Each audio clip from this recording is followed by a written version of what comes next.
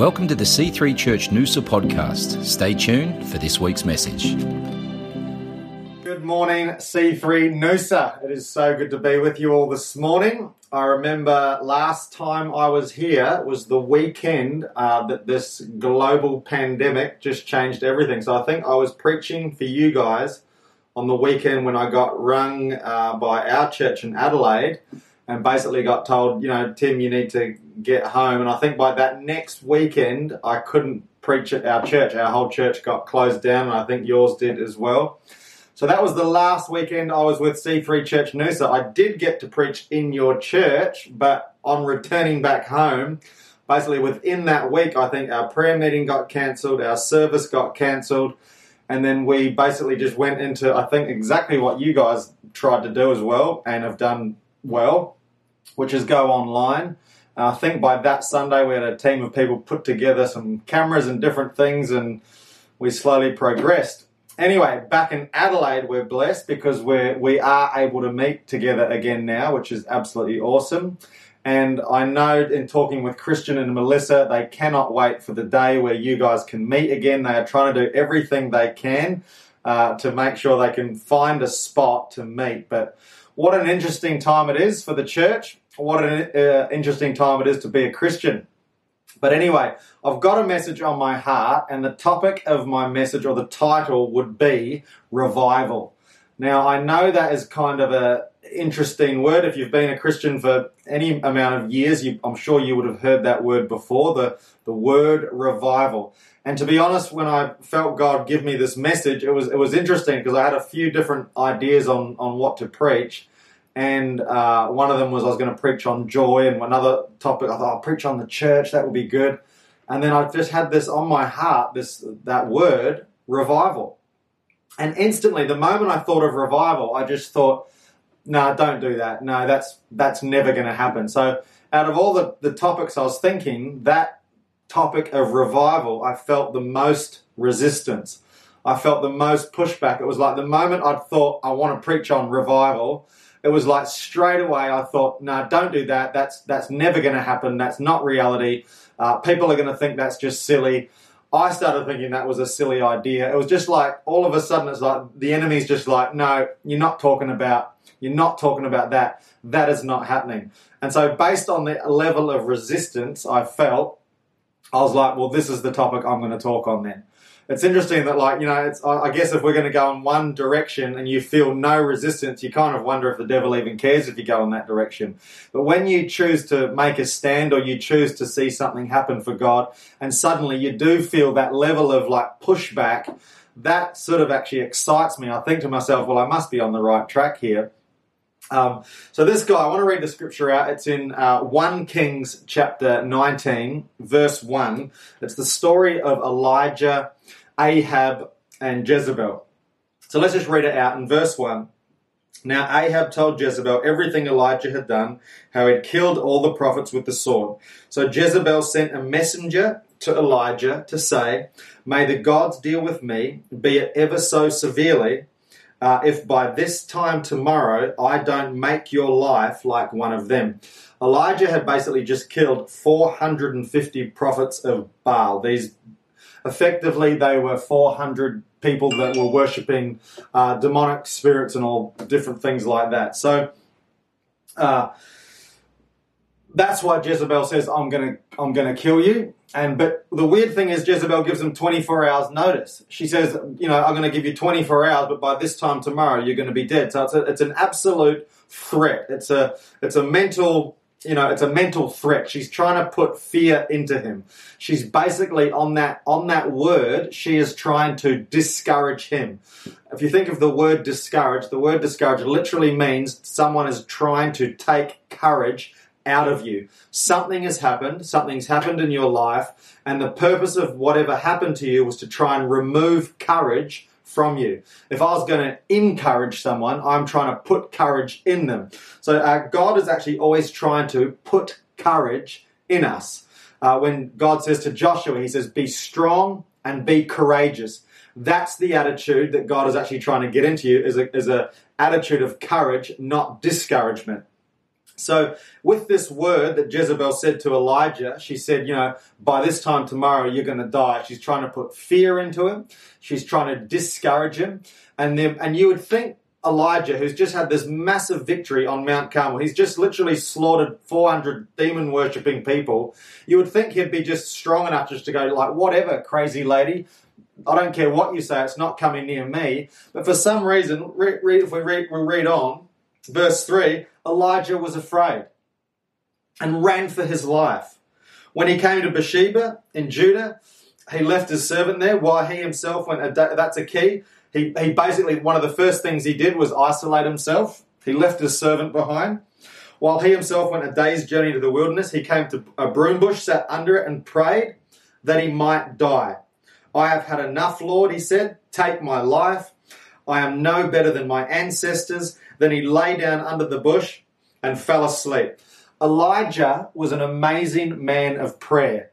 At one point he had prayed that it wouldn't rain and that there would be a famine, and that it didn't rain. That's why he was kind of in this predicament. And then he prayed again that it would rain, and it did rain. So here's this, like when he prays, God listens, something happens. When Elijah prays, everything he prays happens. In this moment, he's praying that he would die. Aren't you glad that God doesn't answer all of your prayers? Imagine if God had answered his prayer. I pray that God, you'd just kill me, finish it, and God's like, I'm not answering that one. I'm pretty convinced that there are certain things that we've prayed for at times, and I'm glad that God hasn't answered them. Maybe we're not ready for it. Maybe it's just the wrong season. Maybe we're not mature enough, whatever it might be. But I just love that thought that he prayed, and God's like, yeah, not answering that one. So he has this big whinge. He was afraid. He falls asleep. He's tired. He's worn out. He's just fatigued. He's come to the end of himself. And all of those things, fear, tiredness, that it's like they all work together. In fact, when you're tired, you're definitely more vulnerable to a negative word or a criticism like he'd just received. All at once, an angel touched him and said, get up and eat. He looked around, there by his head, some bread baked over hot coals and a jar of water. He ate and drank and then lay down again. The angel of the Lord came back a second time, touched him and said, get up and eat, for the journey is too much for you. So he got up, ate and drank. Strengthened by that food, he traveled 40 days and 40 nights until he reached Horeb, the mountain of God. Then he went into a cave and spent the night. And the word of the Lord came to him, what are you doing? What are you doing, Elijah? What are you doing? This is like such an interesting thing when God is asking someone that, what are you doing? If God is ever asking you what you're doing, he's not really looking for information.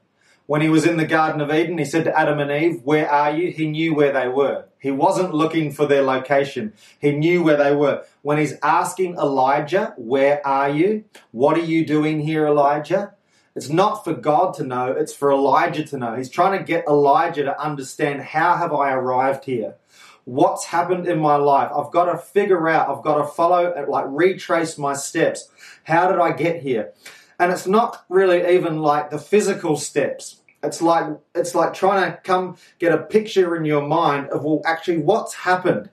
What's happened? How have I found myself in this place? And so I'm thinking it's not even like a location thing. I'm thinking it's more even just like a mental thing. How have I arrived at this place in regard to my belief, in regard to my faith, in my regard to allow fear to come into my life, in regard to, like, I've stopped believing God for healing. I've stopped believing God for revival. I've stopped believing God that the church is going to grow. I've stopped believing God the church is going to be built. I've stopped believing for my friends to come to faith. I've stopped believing for my family to get saved, to spend eternity in heaven and not hell. What's happened? How did I arrive here where suddenly now I'm no longer believing for these miraculous things? We serve a miraculous God. By the very power of God, he had just slayed 450 prophets of Baal. With his own sword, he had done this. Our God raised Jesus Christ from the dead. Our God went around the earth praying for people, seeing miracles happen. We serve a miraculous God. So the point is, how have you got here to this place where you're no longer believing God? Where you're no longer passionate to to stand and read your Bible, where you're no longer passionate to spend time praying, where there's certain, maybe even like, I know some people we've been saved or been a Christian for a while, and when you first got saved, God put dreams in your heart. Maybe you'd seen yourself preaching. Maybe you were going to be a leader. Maybe you were going to lead a connect group, or maybe you saw yourself singing and worshiping God up the front of church. And like God put dreams on the inside of you. And now you're at this place where you've let those things go. You've decided, no, that's never going to happen. I'm too old now. It's not going to happen. And you've actually put those things down. This message actually comes out of a place because I've realized I've done this in my life as well. Recently I was praying, and there were things that God had said to me as a young Christian about our church, about the church growing, and about people coming to Christ. I remember having this vision once of like a photo album. And it was while I was praying, and this photo album was just like literally the pages were flicking, and there were all these faces of all these different people. And in this prayer time, I was crying, I was bawling my eyes out, and all these different faces. And I said to God, like, who are all these people? Because I didn't know any of them. And God said to me in those early days that these are all people that are going to come to your church. And I remember at the time I was so full of faith. I was like, yes, they're like, and I was, thinking, I was totally convinced that it was going to happen. And as the years went on, I came to this place of, no, our church is never going to go beyond a certain size. Like, it'll always just be like this. And we've done our best. We've put our best foot forward. We've read all the books. We've tried everything. We've been to all the conferences. And it's like this, where I'd given up. And recently praying, I was at home in my lounge room praying. And that whole thought came back into my mind, where I literally felt like God say to me, why have you put those things down? Why have you stopped believing for them? I haven't stopped believing for them. I'm the God that put them in you. You're the one that stopped believing for them. And it was like, I'm the one that had put them down. And God said, I didn't put them down, and I never asked you to stop asking for them. But I'm like, in my mind, I'm like, yeah, but they might not happen. And God's like, yeah, they might not happen because you've stopped asking. You've stopped believing. And this is this whole thought around revival, around that it's not actually, if we think of revival, the church needs revival, or the church needs to do this, or the people need to do that, or the pastors need to do more. No, we need a revival. You need a revival. I need a revival in me. This story is because Elijah needed a revival in him. He had gotten tired. He had gotten worn out. He'd come to this place where he's praying, you know what, God, just flipping kill me. End it now. God's like, I'm not going to answer that prayer. It says, the word of the Lord came, what are you doing here?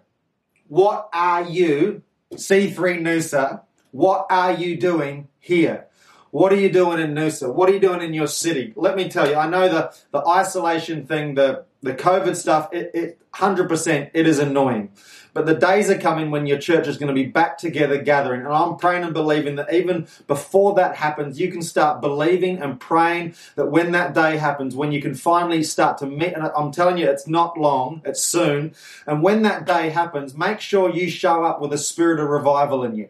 Make sure you show up bringing family and friends. Whatever you've got to do to stir yourself up again. Take this opportunity to not just, let's just relax and, what's the point? No, take the opportunity right here, right now to stir yourself up, to get a spirit of revival on the inside of you. And so that when the church comes back, like you're ready, you're charged, you're full of faith, you're full of belief again. So that's the word. What are you doing here, Elijah? And he replied, I have been very zealous. I have been. In the past, I've been very zealous for the Lord God Almighty. The Israelites have rejected your covenant, tore down your altars, put your prophets to death with the sword. I am the only one left. This is what he says. I'm the only one left. And now they're trying to kill me as well. The Lord said, go out, stand on the mountain in the presence of the Lord. The Lord passed by. The great and powerful wind tore the mountains apart, shattered the rocks. The Lord came in an earthquake. Basically, Elijah goes to the mouth of this cave. He stands there and God passes by. After the earthquake came a fire, but the Lord was not in the fire. After the fire came a gentle whisper. When Elijah heard it, he pulled his cloak over his face, went and stood out in the mouth of the cave. Then the voice said to him again, what are you doing here, Elijah? He replies with the same thing. I have been very zealous. The Israelites have rejected your name. I'm the only one left. Now they're trying to kill me. The Lord said, go back the way you came. And he gives him a job. He says, go anoint this other king. Go anoint this other Jehu guy. He's going to kill everyone that you couldn't kill. He says, go and find Elisha. Anoint Elisha. Elisha, you're going to train up Elisha. In verse 18 it says, yet I reserve 7,000 in Israel, all whose knees have not bowed down. This is the point. He had come to the end of himself. He had thought that that's it. Oh, it's my final thing. And the reality is when he anoints Elisha, Elisha receives a double portion of the Spirit of God. Elisha goes on to do twice the amount of miracles that Elijah did. Why is that? Because Elijah had twice as much in him than what he realized. There was more in Elijah than what he'd come to realize. Yes, he'd worked hard. Yes, he'd worked long. Yes, he'd become tired. Yes, he'd prayed a prayer, kill me now. But I'm telling you, there is more in you. It is not the end of days. There is so much more in you, in this church. And so my word of an encouragement to you is to realize that literally revival starts in us. Make a decision today that I'm going to do something. I'm going to change something. Where are you? Here. Where are you in your head?